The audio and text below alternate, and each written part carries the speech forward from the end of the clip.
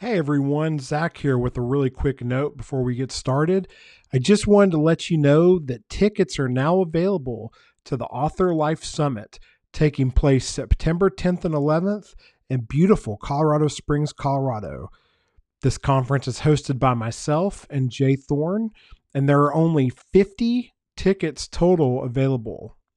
Yeah, 50. So you're going to want to jump on this now. We have great guest speakers, including Becca Syme, JD Barker, Mark Leslie Lefebvre, and so many more. So look for the link down in the show notes to purchase your ticket today, or you can visit theauthorlife.com/summit 2022. Thanks and enjoy today's episode.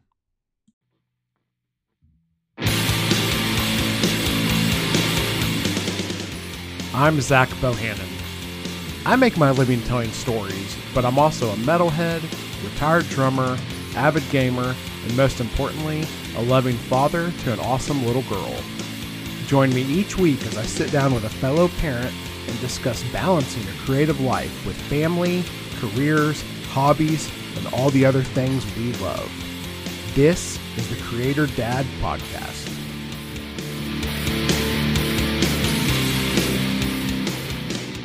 Dana, so I know we were talking a little bit beforehand. You just got back from vacation. Indeed. It was our first vacation that we took as just the three of us as our family in 3 years. So it felt wow. really good. Yeah, I guess with everything going on with COVID and everything, I guess that makes sense. Yeah. And it's like, when you visit, we've gone on places to visit family and those sorts of things, which is, a lot of fun, but it feels different when you're just going someplace purely for fun. Yeah. It's funny. I think that's a lot of people's attitude right now, where a lot of people are just really anxious to get out and go on vacation. Cause I've heard from a lot of people who are like running events and stuff like that, even that they're like having trouble selling tickets and all that. And I think a lot of it has to do with the fact that people are just like, I'm going to go on vacation this summer because I haven't been able to do that. Well, the events space is so in flux right now. I feel like, we're in this weird position of, we might have a lot of Zoom, like video fatigue, right? We don't want to sit at our computers and watch things anymore, but also going out to events, depending on your comfort level, may not feel really relaxing or may not feel good. And also we have, at least me personally, I don't know about you, Zach, like I feel the commitments, we had a year where everything was wiped clean. Yeah. And there was no commitment. Like we were free every day in the house. Yeah. But now I feel like we're getting, the kiddos are in activities again. We're getting invited to birthday parties again. We're having like evening events again. And so I feel like a lot of us are, at least for me, I'm feeling a little bit like this is a lot. I kind of liked that quiet of the before time. So how can we balance that, these other opportunities, these other social engagements, which are fun and lovely, with also having that space and that quiet time at home? Yeah, no, you're absolutely right. I mean, I totally get that. I'm for a long time, I've really been working on saying, and I've done a really good job about saying no to more things. And part of what I've been doing lately is I've been peeling that back even further. And I've been trying to say no to things like so like if something is not like a week in front of me, I'm basically trying to say no to it because I'm starting to realize that I've made commitments to things like a few weeks out, and then I get there and I'm just not as excited about it as I was at the time. And I just don't think that's fair to me or the other people involved, You burdened future Zach with something. Exactly. Right? Yeah.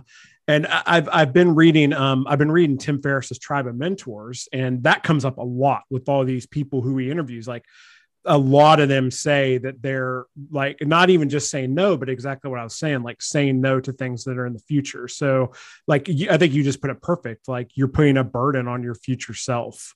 And so I've been really working on that, and I think all that's kind of related in a lot of ways. And people are, like you said, they have this time, and now it's like, okay, it's time to put ourselves first a little bit, I guess, sort of thing. And so, well, we got into habits when we were at home that some of them we want to give up. Like I'm good to give up the Zoom happy hours and all of those things. Like that's fine for me to leave behind, but I'm not ready to give up the fact that, I cooked dinner for my family every single night and we had dinner as a family every single night. And that felt really good because before, you have kids, so, like you're going to tennis lessons or swimming lessons, and then you're like running home and throwing a pizza in the oven, and you're eating while also trying to get homework done. And it's all very chaotic. And so those sorts of things, I'm like, I don't know that I want to commit to a lot of evening events where I'm like trying to get, pasta in the pot while I'm talking to the babysitter and trying to change for an event and doing all those things. I'm trying to slow down a lot more, because it's, as much as I love going out and I work with authors. I love going to author events. I love meeting other people in publishing. That's all really fun. But if it requires so many logistics, I don't want to do that anymore on a regular basis. Yeah, 100%. And I think, one good thing I think quarantine and the pandemic did was kind of exactly what you're saying. It made people kind of peel back and really focus on what matters, and like, I remember in the heart of quarantine, like walking around my neighborhood, and I was so happy to see people outside planting gardens and like outside playing with their, like, people I'd never seen outside before. And it was really refreshing to see people, and there were your percentage of people too who just like vegged out on Netflix or whatever as well. But like, I also know a lot of people who took that time to read up, learn a new skill, like do, and a lot of people have been able to, exactly like you're saying about with dinner, like keep good habits going through this whole time, that they, stuff that they really found like, oh, this really matters, and I shouldn't have been ignoring this before. Exactly. For sure. Yeah. So I want to get in and talk about some of the different things you do and stuff, but why don't you take a moment and just kind of tell the audience like a little bit about you and like what you do with K I hate that word. I can never say it right. All good. Publicity. Has nothing to do with you. That's a try. Nope, have trouble with that word. It's all good. So we are a literary public relations agency. So we help authors reach more readers at the heart of it. I started the company in 2009 because I was a freelance writer. I was a book critic. I really enjoyed telling people what to read. It's one of my favorite things to do. And so publicity was a natural transition. I'm a long time freelancer, entrepreneur. I've always had that spirit. Both my parents are self-employed. So when I didn't want to work in publishing in New York, when I'm in Chicago, didn't want to move. So the only really option for me at the time was to either work at the one big publisher in the Chicagoland area, which is actually out in the suburbs. I'm a city person, didn't want to go there, or start my own business. And so that's what I did. And I don't think I fully realized as I was doing it, how wonderful and how important to my well-being, my family's well-being, that having my own business has played such a role. So I'm someone who, I believe my teachers in my report cards often said I had issues with authority. If I felt that there was a wrong, I couldn't let it go. And that leads to entrepreneurship. I didn't like, when I looked at the ways publishers were promoting books or treating authors, there's a lot that I didn't like about it. And I wanted to find a better way. So a lot of the things we specialize in are what I'd call, off the book page initiatives, or like different sorts of marketing efforts that the publishers aren't doing. So if your in-house person is, doing the usual media outreach, helping, doing book promotions on Goodreads, things like that, we want to find your audiences outside of that. We don't need to double up on efforts. And so I've been doing this since 2009. So that's like 13 years. Wow. We've grown a team. That was another thing that happened really quickly.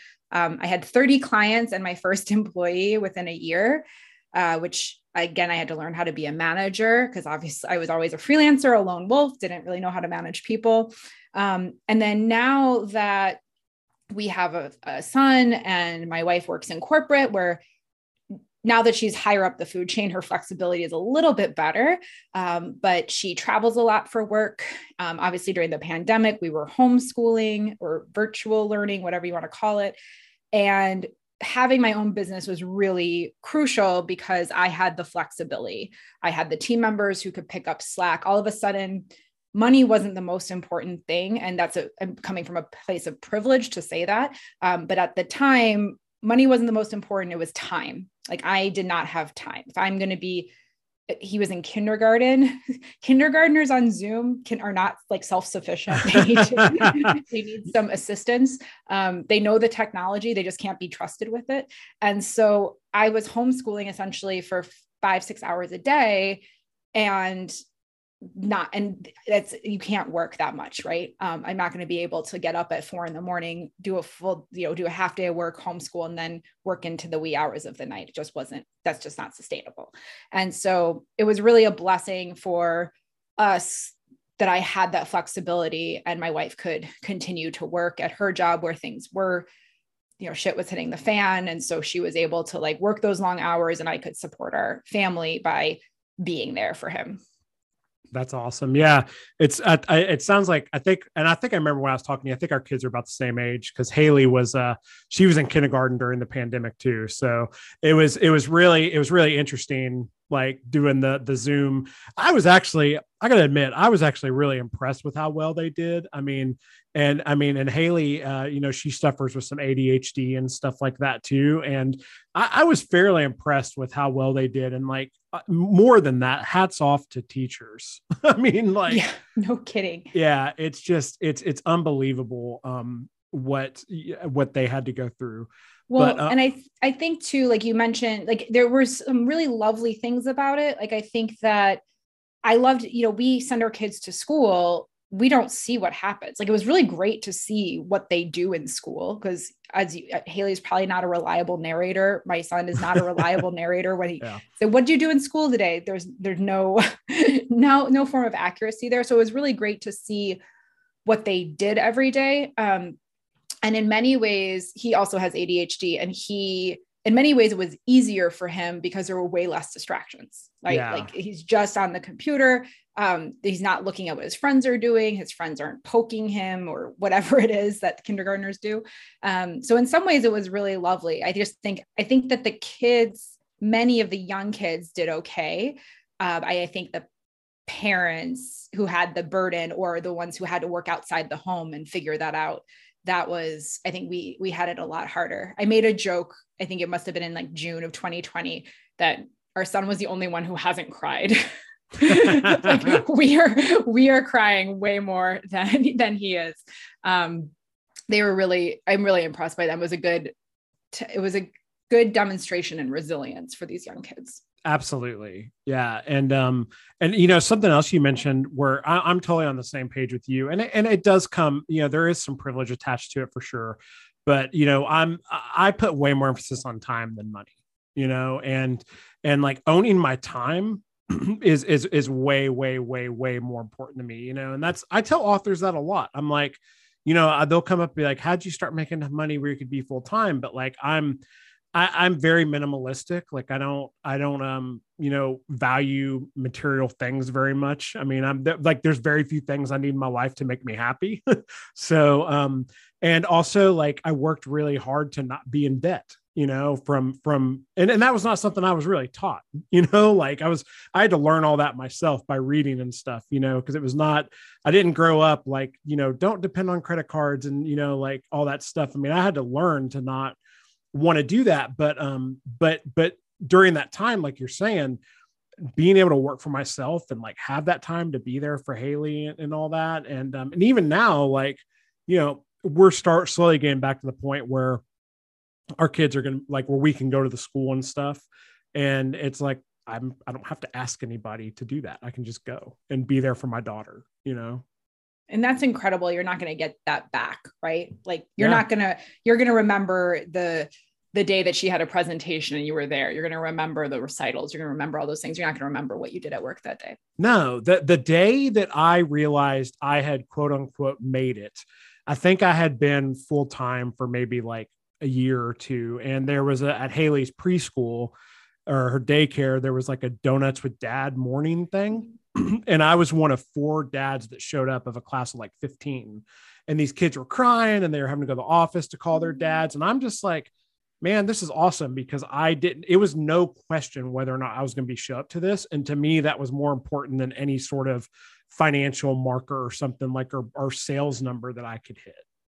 And I think that that's also what's been another silver lining that did come out of the pandemic is I think the way that we view work in this country. I think I don't have to go on this tirade, but like, I think that workers, if you are working for a company still, for those of you listening who have a day job, I do think workers have more leverage now, right? Like, I think definitely if you're sick, right? We had this expectation that if you were sick, you just suck it up and go to work.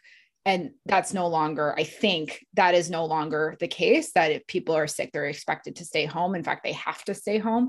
And so that's changed. But I also think that there was the publishing company I mentioned out in the burbs had a no work from home policy until now. And I think that is going to stick, that people now can live in the city, not have to go spend, it's an hour commute out to the suburbs every day.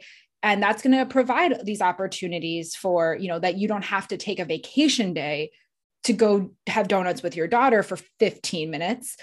Instead, you can just come back, work from home, and, not have to like take that PTO. And so I think that is also something that's positively changing, is that I think employers, for better or for worse, have to trust their employees more. We've been proven that we can work from home under crazy circumstances, and that I think a lot of people who didn't feel that they had the flexibility to work from home are now going to be afforded those opportunities.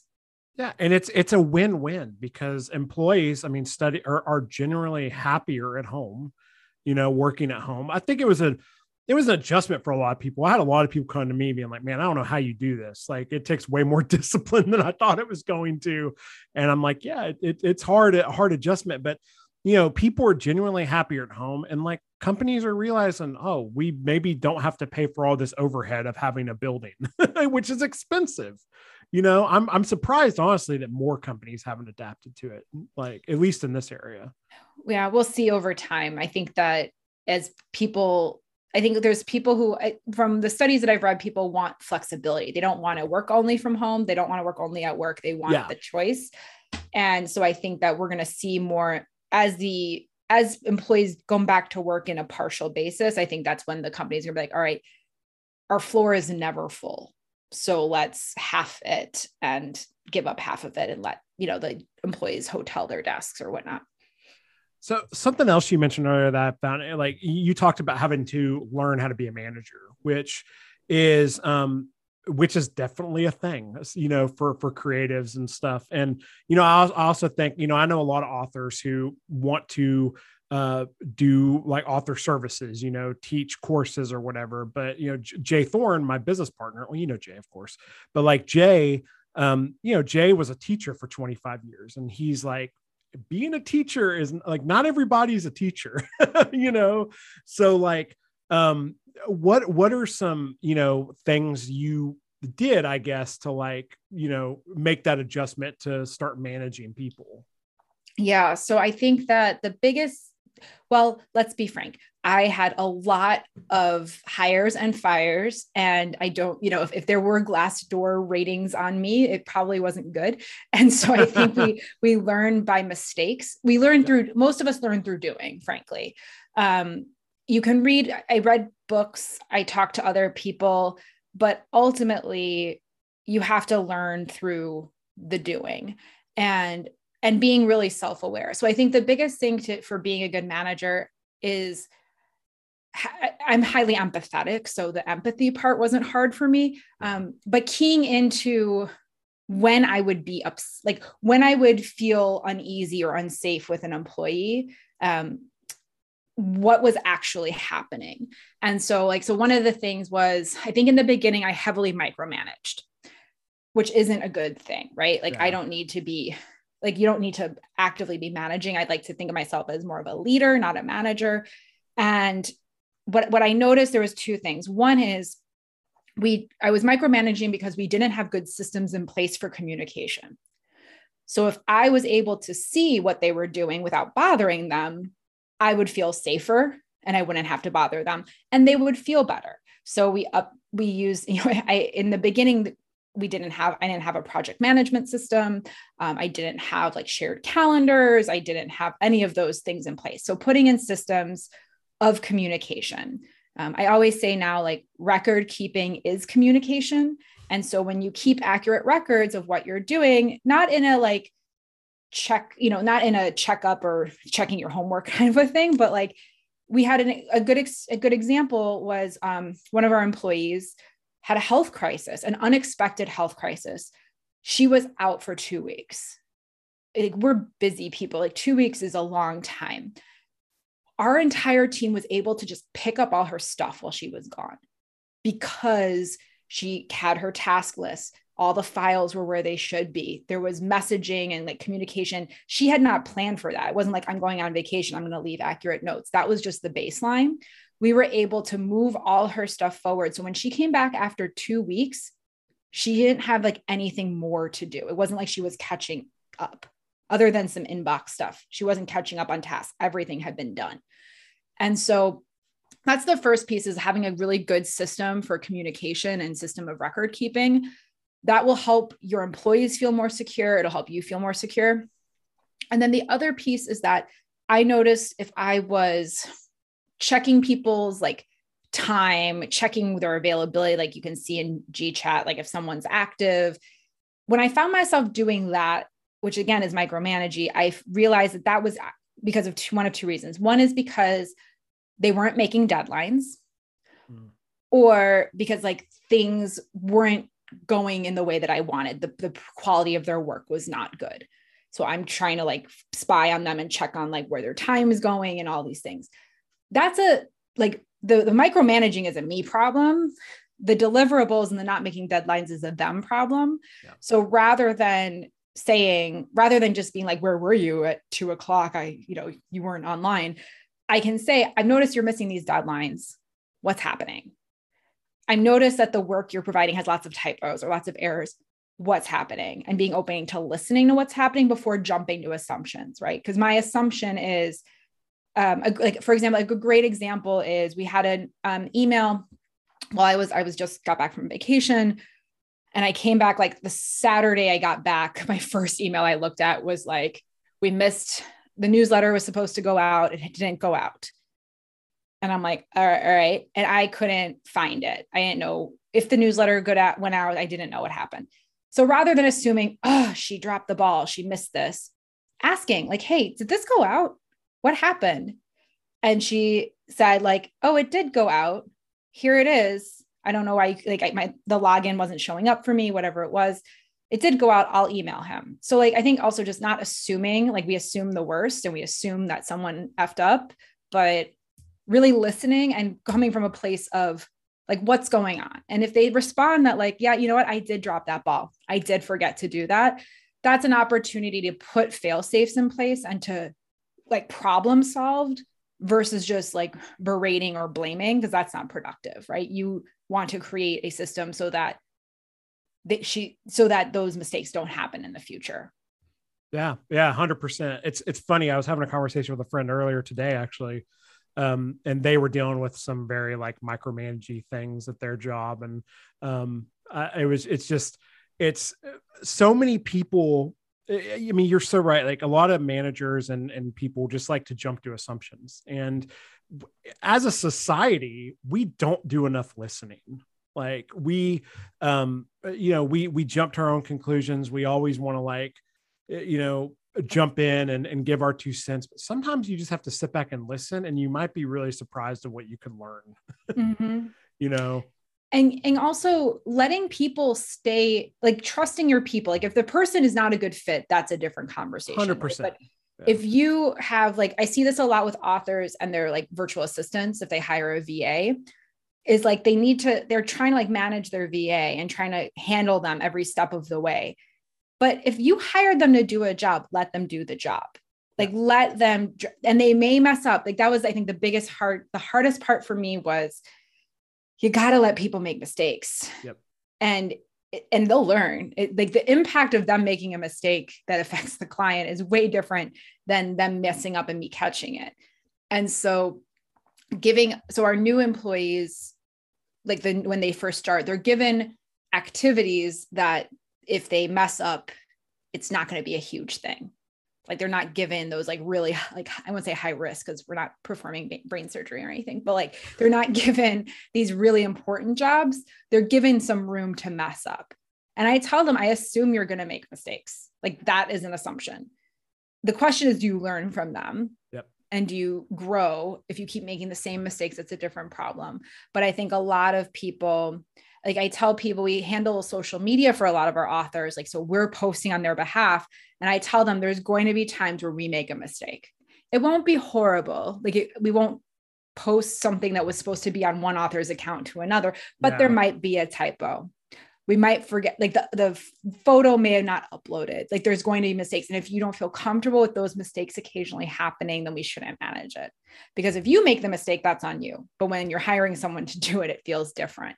And so I think that if you're an author who's hiring people, whether it's like a cover designer or a VA or a publicist or whomever you're hiring to support your books or any other creations you may have, it's really important to understand that people are fallible. Like there will be mistakes made, but you have to watch it. Are the same mistakes being made over and over again, or are they improving? If the same mistakes are being made over and over again, then there's a problem with either your training, their internalizing of the information, your systems, like the fail safe. It might be you review everything. For our social media, I have a little thing that I review it every week. We schedule for a week.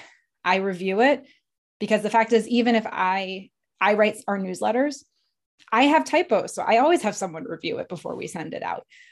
So having like a review process in place to reduce the amount of mistakes. Absolutely. Yeah. And like you were saying, I mean, everyone's going to make mistakes and, but part of that process, whether you're hiring a VA or you're a leader or hiring an employee is like, like if I hired a VA, I'm going to do all my due diligence up front to make sure I hire the right person so that when I do give them the job, like, I mean, you might have to help them a little bit in the beginning, but like, you got to trust them to do that job. And like, yeah, you could make a mistake in that process, not hire the right person. But then, like you said, you stand back and you say, okay, well, is this a problem with like, do I have the right system in place? Have I taught them the right way? Or is this person just the wrong fit and I need to move on to somebody else? Yeah. But like, you have to trust, and that's part of being a manager. And that's, I don't, are you familiar at all with the Enneagram? Yes. Yeah. So I'm a 1.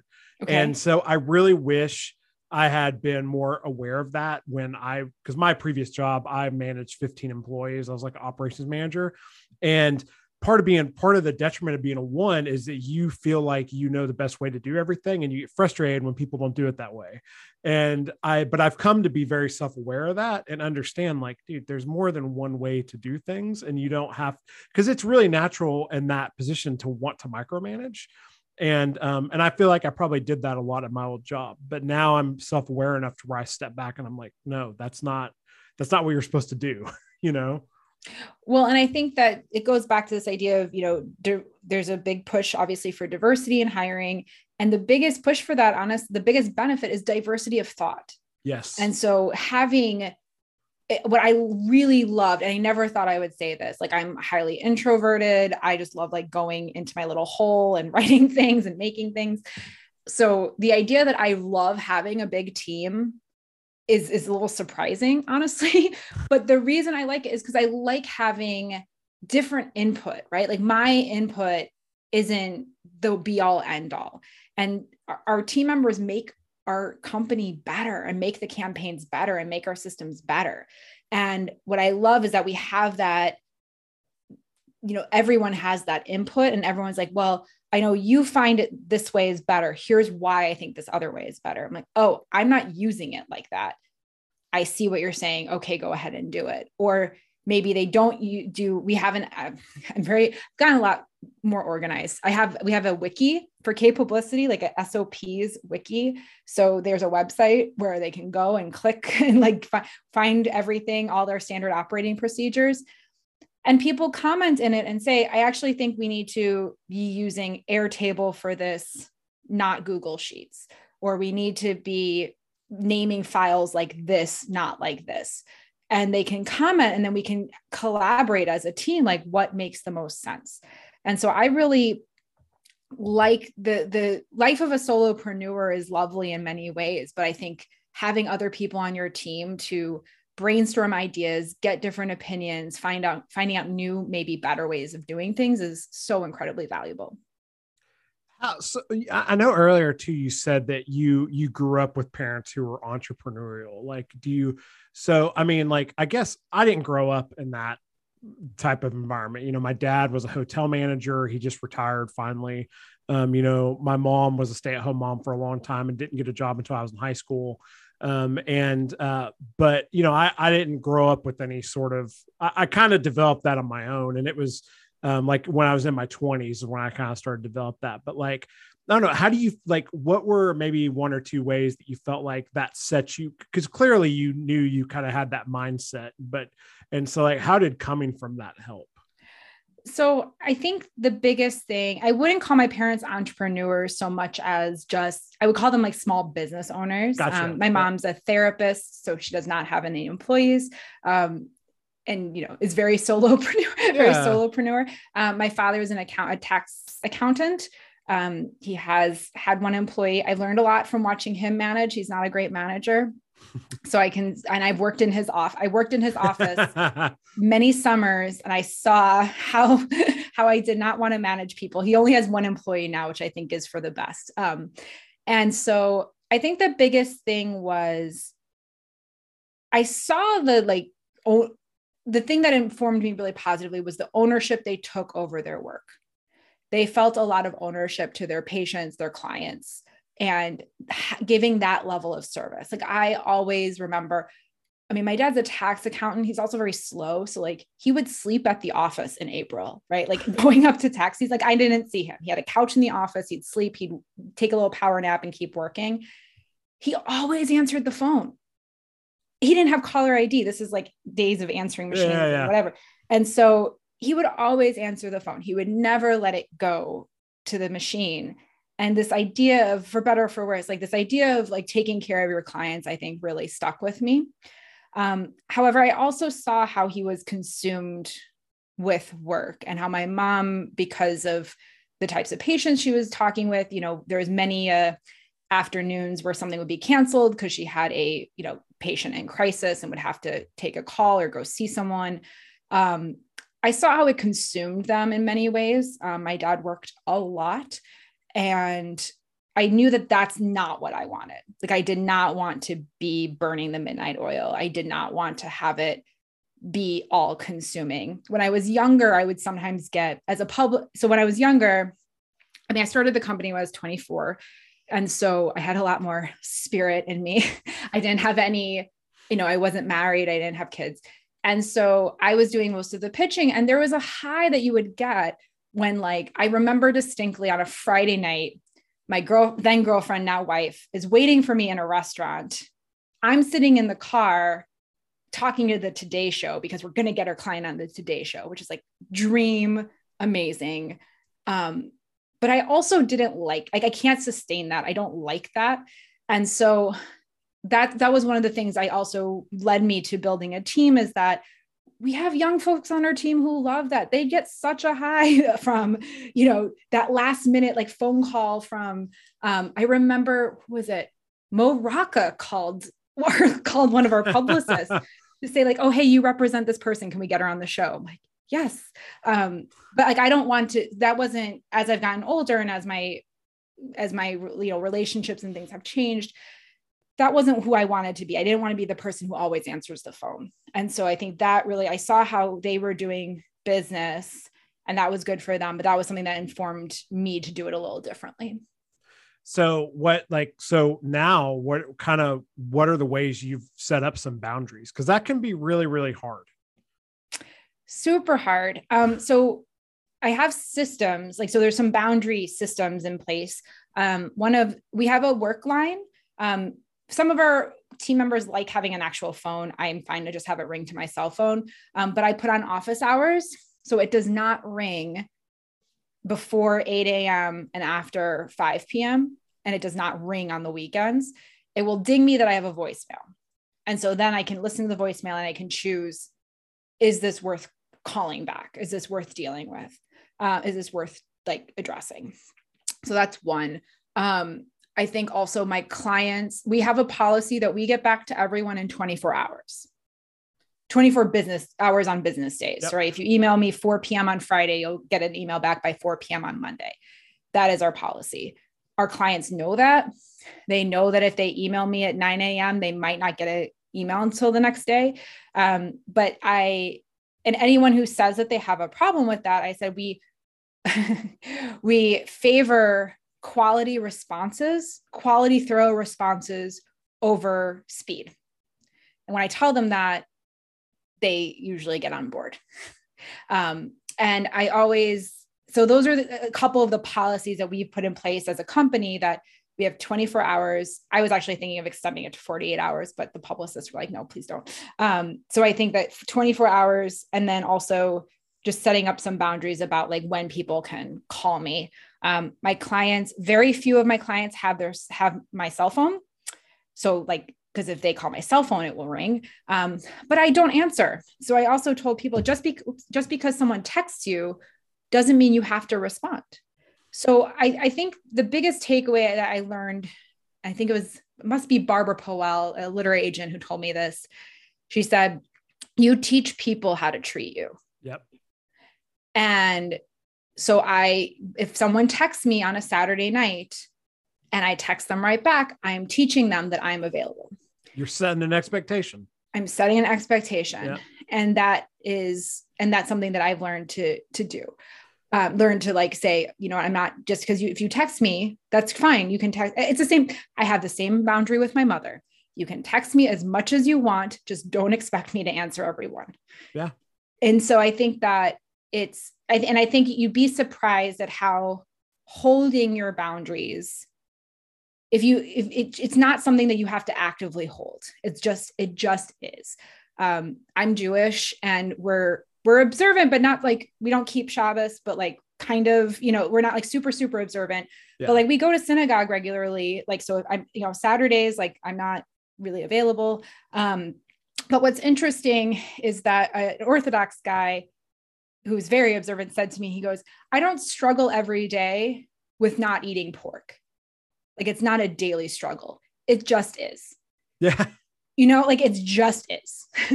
And so people who say, oh, it's so hard not to work on the weekends. It's just so hard to like not do stuff at night. It's just so hard. If you're a person who doesn't work on weekends, it just is. Yeah. And so I think that thinking about what you just want to be and having that mentality, I think really helps. And then you can be flexible in your boundaries. So for example, I will go to a conference over the weekend, should I choose to. Even if it takes place on Saturday. That's a choice that I'm making, but I'm not going to be readily available every Saturday. Yeah. Yeah. 100%. It's, I just setting those expectations like that. A lot of people just fail to do that and don't realize, you're going to have the people like you were saying who will buck back, and then you have to tell them, hey, we want to give you a quality response, but most people are just going to respect it. I mean, I was thinking about, do you know Sasha Black? Mm-hmm. Yeah. So I was thinking about her, and like we'll email and stuff back and forth. And she has it right in there in her email. I only check email on I think it's like Tuesdays and Thursdays. She has everything set up. So I'm like, okay, that's cool. Like she's got those expectations. And I was also thinking about a buddy of mine who, from my old job, we shared an office together, and we would literally be in the middle of a conversation. And he would go, oh, sorry, man, I got to answer his email, because a client would just email him or text him. And I was always like, man, you were training that customer that you were always readily available.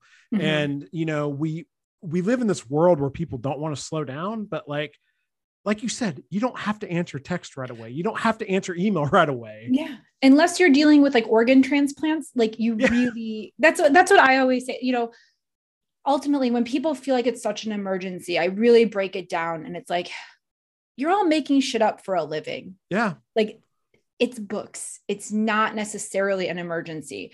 Yeah. If a client is like flying somewhere and misses a flight, going to miss an event, like, sure, we can do that. But I also hire people who want to do that, right? I hire assistants who like are fine to do that last minute stuff or to be more flexible. So I think it's also about having the boundaries that you want. And then if you do build out a team, to build out a team that's going to support that.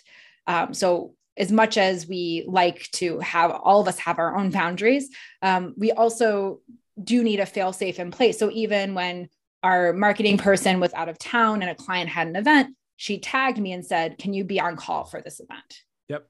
Yes. It's just like this. It's more, I guess what you say, it's more conscious than automatic, right? So your colleague who was like picking up the phone on automatic, that's not great. If he's like, you know what, this client is really unhappy, I'm just going to make sure I get his calls right away. Yeah. Then like, that's a conscious decision. Yeah. I mean, it usually was like someone who was, I worked for a company that sold musical instruments. And so we were like a manufacturer and distributor, and he was one of the sales guys. And it was usually just someone like wanting to know stock on something. I'm like, dude, you don't have to, they don't need to know right this second. They will live without their Fender for an hour. Exactly. Exactly. So, but yeah, just setting up those expectations again, like most people will be respectful of that. So, so like similarly, what I love asking everybody this question. So like, what does kind of a day-to-day look like for you?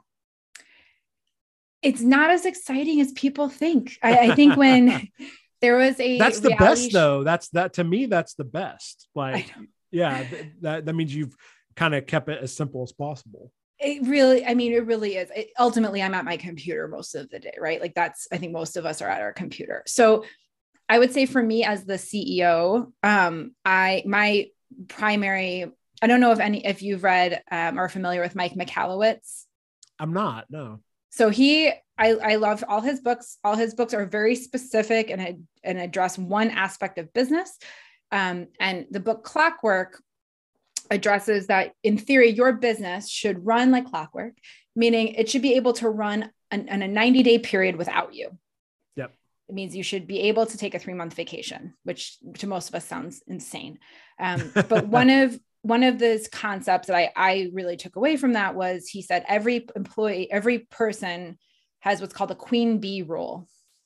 The queen bee rule is a queen bee. If the queen bee is in jeopardy, the entire hive dies. So what is the queen bee rule? What is the thing that if you don't do it, the entire business is in jeopardy? And so each of our team members have their queen bee role, and then we have the company's queen bee role. And so mine is the business development.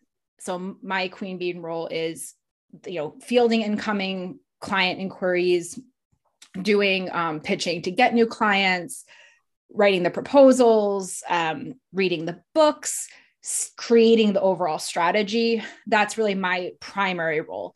So I would say about half of my day is spent on calls, either with new clients, potential clients, or clients' publishers, as well as things like new business, like new opportunities. So I had a call with a new reading app. They want to talk about partnering, talking about, I meet with my mastermind, my entrepreneur mastermind group once a week. So I'd say half of each day is calls. I mentioned I'm an introvert. I can't do a full day of meetings. Yeah. I have 3 in me a day. Sometimes 4. But that's good. Yeah. Sometimes 4 if it's like our team meetings. And that's the other thing is we have team meetings. So we have all team check-in at the beginning of the week and at the end of the week. And then I have check-ins with each of my direct reports once a week. So there's probably I talk to a team member or 2 every day. And then the rest of the time is honestly, I'm a content creator. And so I create a lot of content. I write newsletters. I have a writing community called Your Breakout Book. And so I create trainings for them, articles for them, respond to their messages, things like that. I'll help create blog posts. I'm a little bit of a data geek. So I love like SEO, playing with SEO and things. So I'll, if I know that there's a keyword I want to rank for, I'll write a blog post to try to rank for that. And so I would say on a good day, half the day is content creation and half is new business inquiries or some sort of meetings. The bad days are when I spend a lot of time in my inbox, a lot of time with my bookkeepers, a lot of time with I have, going to US Bank this afternoon to get like some forms filled out. Like those are the bad days that I don't like. Yeah. The stuff you have to do, but it's no fun when you have to do it. Mm-hmm. But our public, I would say like for example, like our publicists spend the day pitching, right? I know how many emails they send hundreds of emails a day. Wow. Because we have a lot of clients. So they spend their days creating media lists, pitching media contacts. Ideally, the media contacts are like, yes, we would like a book. Yes, we'd like to schedule an interview. Yes, we'll run a press release, whatever it is. So doing media relations is the majority of their day, as well as client services. So, talking to the clients about pitch angles, coaching them on their interviews, editing if they write an article, oftentimes it needs an edit. And then our marketing team spends a lot of time helping our clients with their newsletters. So I see, I have a lot of review marketing calendar, review this. And so that means they are doing online audits. All of our clients get an online presence evaluation. They all get an email marketing calendar. Oftentimes that leads to us doing their email marketing, creating graphics, as well as pitching influencers. So talking to people on Bookstagram, BookTok, BookTube. Our marketing person, if you find us on TikTok, that's Jordan. She spends time making TikTok videos, nice. Probably more than she should, but they're really clever and great. So I'm going to just let it ride. And so, so I think that each of our team members, their days look quite different. And how many people are on your team? 8. Okay. Awesome. Right on. And we're hiring awesome. 2 more currently. Nice. So we're in the final, I have to do, they're going to report to our marketing coordinator. And so she did the first round of interviews. She's picking her top 3 for each position. And then I'm doing those final interviews. So by May we'll be up to 10.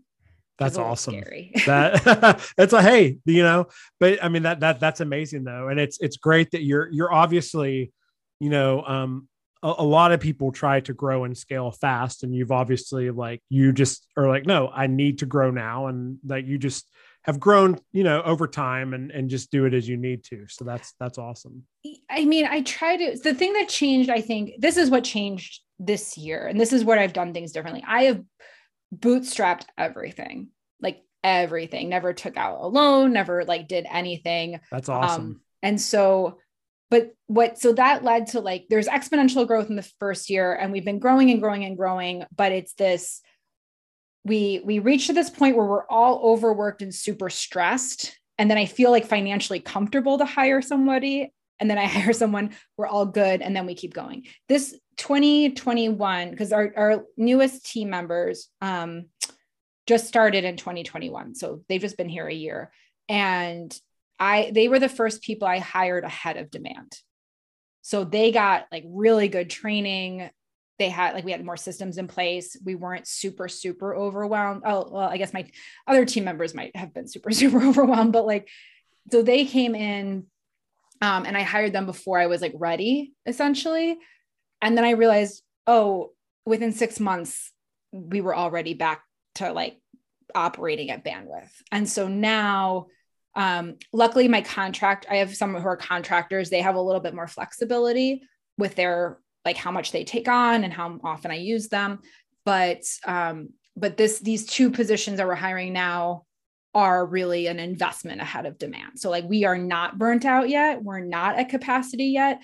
And I want to have even more time to train. And so that was the big change, was having faith that it will be fine, having fail safes, going to my bank appointment is we're getting a line of credit, which I never had before, just in case, right? You have to pay it if you don't use it, but having that buffer. And so those are the things that now I'm trying to do differently, of do it responsibly. Don't just hire a bunch of people that you can maybe not pay, but also having faith that you are going to continue to grow at this rapid pace. And so it is in your best interest to invest in people now.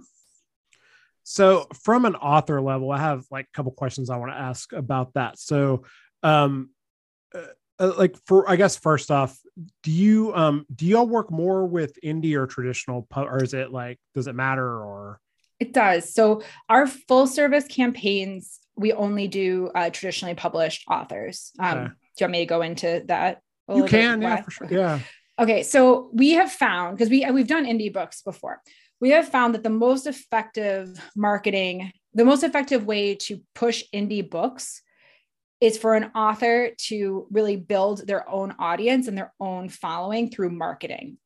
There are limited opportunities for indie authors in the media, like podcasts, influencers, like they don't care. Like New York Times cares, TV shows care. And so there's fewer media opportunities. So that's one. Also, the places people buy indie books are different, right? So like if I'm reading a print newspaper, because I'm one of the weirdos that still does, the likelihood that and I'm making general assumptions, but like the likelihood that I'm getting my books at a bookstore is pretty high. Yeah. As opposed to if I'm reading something online and then there's an Amazon link at the bottom and I can do one click buy, that conversion is much more effective. So the media the marketing and the publicity should reflect where people are getting their books. And so what we've found is that our campaigns typically run $8,500 to $10,000. Investing in that for traditional media, we do everything, but like without the traditional media, it doesn't necessarily yield a return on that investment. What really earns a return on investment is online media, working with influencers, growing your email list, running Amazon ads, like doing all of those things. That's really what moves the indie books. And so what we've done for the indie authors is the membership community, the Your Breakout Book community. And what we talk about in there is really about sustainable audience growth. Because you can have like, let's say you are an indie author and you have like 2,000 loyal readers. Well, you have a choice. You can either grow that readership or you can write 10 books a year for that audience and they'll buy ideally everything. And that's how you increase your revenue. But most of us just want to write really good books. Doesn't always take a month. Like it takes like a longer period of time. And so instead you must continue to reach new readers and continue to grow your audience. So with the membership community, the authors we do a monthly roundtable discussion on a topic. There's a monthly live training. We'll have special guests talk to the community. But it's really talking about how authors can grow their own audience. I will say that community is a mix of traditional and indie. So traditionally published authors who are like, either I can't afford the services or I have the time and I'm fine to do it myself because it's really just time. They tend to opt for the membership community. Gotcha. Okay. Yeah, no, I mean, everything you said makes sense. I mean, I love the analogy you made about like reading the newspaper and where you're more likely to buy books. I was recently having this conversation about, around like the web 3.0 and the NFT stuff and how I was like, NFT is gangbusters in music. I think it's going to be big in video games and stuff. I just don't know if it's going to translate to books. We had two clients, or a client as a writing duo, who launched an NFT thing. They were sci-fi fantasy writers. Mm-hmm. So they commissioned artists to make NFTs based on the art in their world. Yeah. That worked pretty well because like artists who had a following, like they were selling, it was like a cooperative almost, right? Like they had the like storefront with all the with like various different artists, different mediums, different types of art. But yeah, I don't think that like we're going to be buying an NFT for a book. Like I don't necessarily think that's happening. Which is the bigger, the JPEGs, as people say, is like the low hanging fruit. Yeah. But the bigger thing is when you get into what you just said about like books, like and when you get into like ownership and it's more like an investment. And it's been hard enough to get people to Kindle. Now they got to sideload an NFT book. It's really, I think that people are I'm all for reading in different ways. Yeah. Like I'm all game for that. Like if you're reading on the Wattpad app, if you're reading on Medium, if you're reading by listening to an Audible book, like I'm all about reading in different mediums because we just want people to read. But I think when we have a limited amount of time and we have to know I think it's also about knowing our audiences. So like one great example was Joanna Penn told me, she was like, if your book isn't an audio, it doesn't exist for me. I was like, what? She's like, I exclusively listen on audio. And guess whose book wasn't an audio? Mine. I was like, okay, that's a problem because she's my target audience. Yeah. Like she would buy my book. Maybe, but like people like her would buy my book. And for sure. that was when I decided, I'm like, okay, I finally I talked to my publisher, I got the rights back. It took me a while to produce it, but like we got the book out in audio now. And so I think it's also just knowing where your readers get their books and what, and if those are your target readers, like if there's a big community of readers that only read print, do they read your genre of book? Is that something that they consume? It might be worth like doing a small print run and working on consignment with a bookstore. It might be worth doing an in-person event for those readers. So I think thinking about who your audience is and how they consume is really important, not just with media, but also with like the format that your book is taking. Yeah, I mean, you're exactly right. I mean, a lot of especially newer authors make the mistake of like not differentiating the audiobook listeners from book readers. You can even go down even more and say, you know, people who buy their books on Amazon, that's not the same reader as people who are subscribed to Kindle Unlimited. That's even getting that granular with it. And, you know, going back to what you're saying earlier, it's the stuff you talked about is a big reason why I am, you know, I'm about 35 books in my indie career, but like, I'm really thinking about like pursuing getting an agent and doing the traditional publishing way. And some authors have asked me like, well, why would you want to do that if you're already making a comfortable living as an indie and you have an audience? It's like, well, because I know I'm missing out on readers that I'm not going to get if I'm not in bookstores and going this other way. And like, I don't look at it as a either or thing. It's not like once I'm traditionally published, that's what I have to do the rest of my career. You can do both. And you're making even more of an argument because I've thought about this stuff, but not super deeply, but like, I'm also missing out on opportunities by not being traditionally published because there's more media opportunity there. Yeah. So my question for people who are like, do I do indie? Do I do traditional? First of all, like you said, you can do both, right? Like this book might be a traditional book. Book might be an indie book. Like you don't have to, you can choose what's right, the right path for the book. The question is that when you go traditional, you're giving them a big chunk of money. You're not investing as much money, right? Like I had to invest on, you know, audio producer, all those things. Yeah. And my book was already like in print. So I had the editing and all that stuff already. And so I think that you have to think about like you're giving them, you're only going to get typically 15% of each sale. That's what you're going to receive. That's your hardcover book. You will get like $1.20 per book. That's how much you're going to make. So you need to sell a lot more to earn the same amount. Yeah. So for your books, so in my mind, my book is a traditionally published book.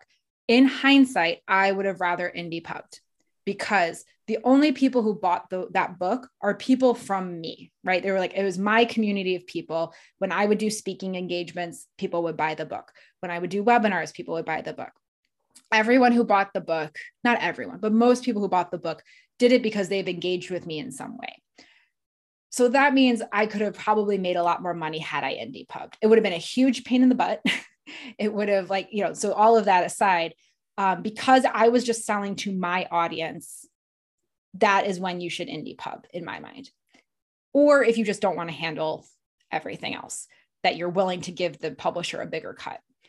However, if you feel like there's your audience, but there's a broader audience out there, if you feel like this book has broader commercial appeal that it could reach, that it's going to reach people, not just because of you, but because of like everyone else, because of like just the genre or just the type, you know, whatever it is, that's when you should think about traditionally publishing, because ideally your publisher is going to help you reach a much broader audience. And that's where you have the investment. Yeah. By the way, Dana's book is called Your Book, Your Brand. You went through all that and never said the name. Come on. Your Book, Your Brand, the step-by-step guide to launching your book and boosting your sales, recently available in audio. So you just did the audio. The audio released, I think March 31st. Okay. So yeah, really. And you were able to, like, you did publish, like you had the rights for the audio. Yeah. So my contract, again, if you're talking about traditionally publishing, thinking about your contract, I negotiated my own contract because it was a smaller press. So I could do that. I asked for a sunset date. They wanted audio rights. I asked for a sunset date. So if they were unable to sell or produce the audio within 2 years, I would get the rights back. So I got the rights back. And so if you are negotiating a contract, those are things to ask for. I think the hardest part about, you don't necessarily need an agent to sell to a small press, but you need to know what to ask for, right? Are you giving them world rights, world English rights, North American rights? Are you including, so like I gave them film rights. If someone produces the musical and the theatrical production rights, someone produces your book, your brand, the musical, like that's fine. I don't get a cut of that anymore, but that's going to be the next Hamilton. The next Hamilton. But asking for those sorts of things. So I also asked for what's called escalators, which has paid off, is that if you sell X amount of books or earn X amount in royalties, your royalty rate goes up. Nice. And so that was, again, it's an investment, right? Like if the book does well, then I get more money. Like there's an investment there. It's a little risk on the publisher's part. So those are things that you can ask for. Is if they want audio, you can ask for a sunset date. If they want film or foreign, you can ask for a sunset date.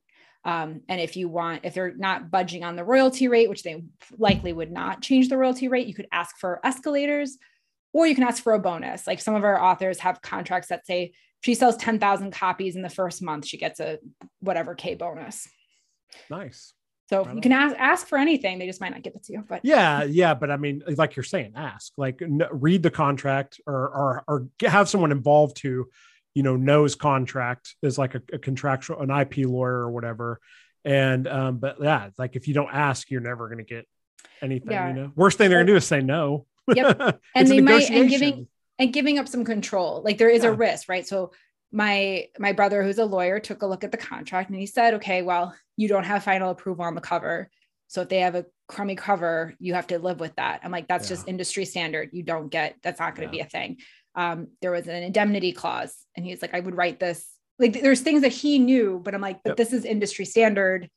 I'm not going to change that. There were some other things that we did ask for, but so the thing about the lawyer, if you have a lawyer look over it, they're going to be thinking just from a protective lens versus the industry standard and like what's realistic. Like I don't realistically feel like I'm going to translate my book into French, Spanish, whatever.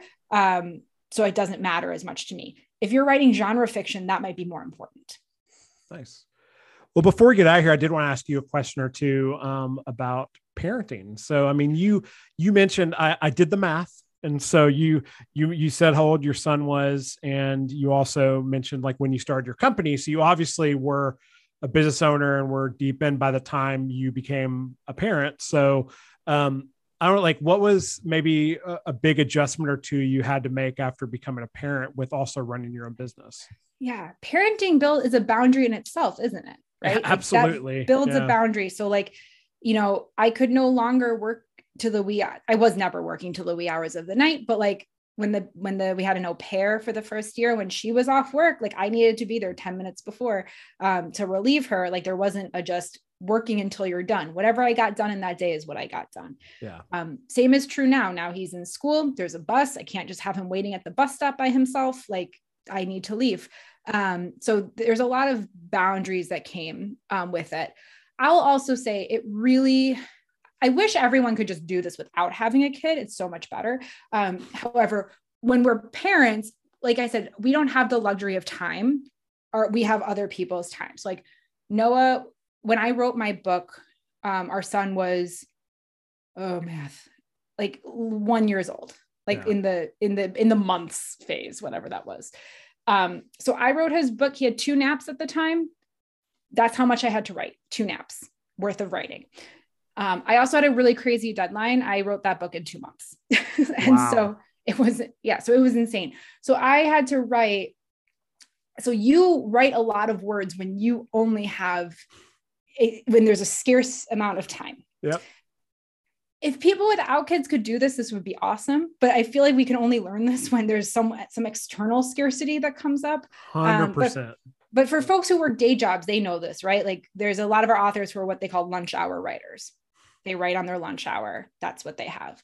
And so that was the biggest adjustment, was like, I soon realized what could be kicked down, like what could be let go of. And the funny thing is like, if every day you're not doing that one thing, it's probably not important. Yeah. Like it might not be important. Like if your business is going and your writing is going without it, you might just not need to do it. So I think that was the biggest adjustment, is all of a sudden you have a lot of constraints around time, a lot of time scarcity on different people's schedules. So like now our vacations revolve around his school schedule. And so I think that was the biggest adjustment in becoming a parent. Yeah. I mean, I think a lot of people, when I tell them, there were days when I had a full-time job that I wrote more than I do now.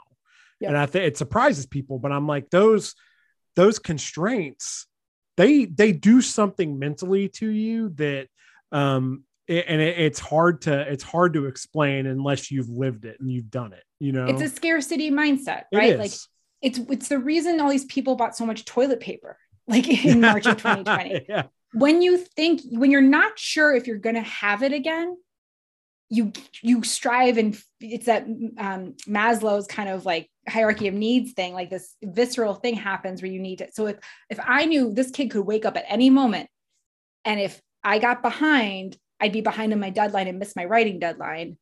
Like, you write with a fury. And so I think that's what it is this something that happens when there's a scarce amount of time and you know you're going to run out. You invest, you're a lot more focused, you invest a lot more, you just go in and get a lot more accomplished. Absolutely. Well, that feels like a pretty good place for us to stop. This has been a great conversation, Dana. I'm really glad that you came on. I know you're super busy, so you got your growing team to manage. So I'm thankful you came on here. But before I let you tell people where they can find you, I will say that Dana is one of our speakers this year at the Author Life Summit, which is going to be taking place September 10th and 11th in Colorado Springs, Colorado.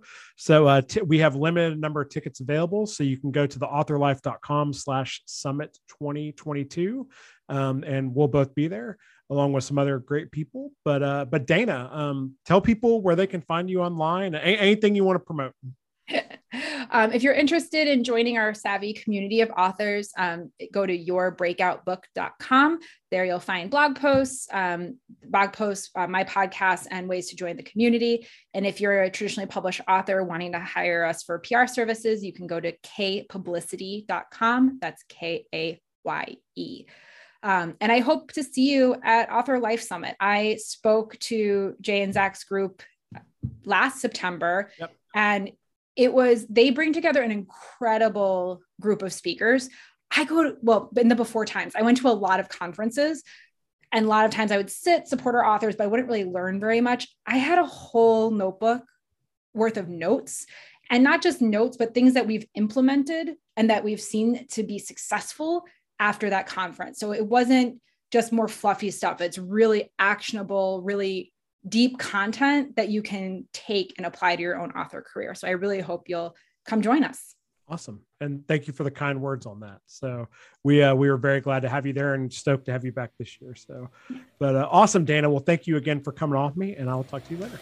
Thanks for your time.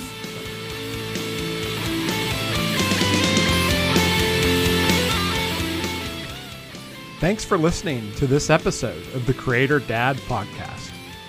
To make sure you never miss an episode, hit that subscribe button on your podcast app and consider leaving a review on the show while you're there. And if you're enjoying the podcast, be sure to tell another creative friend about it. Thanks for listening, and I'll see you next week with a new episode.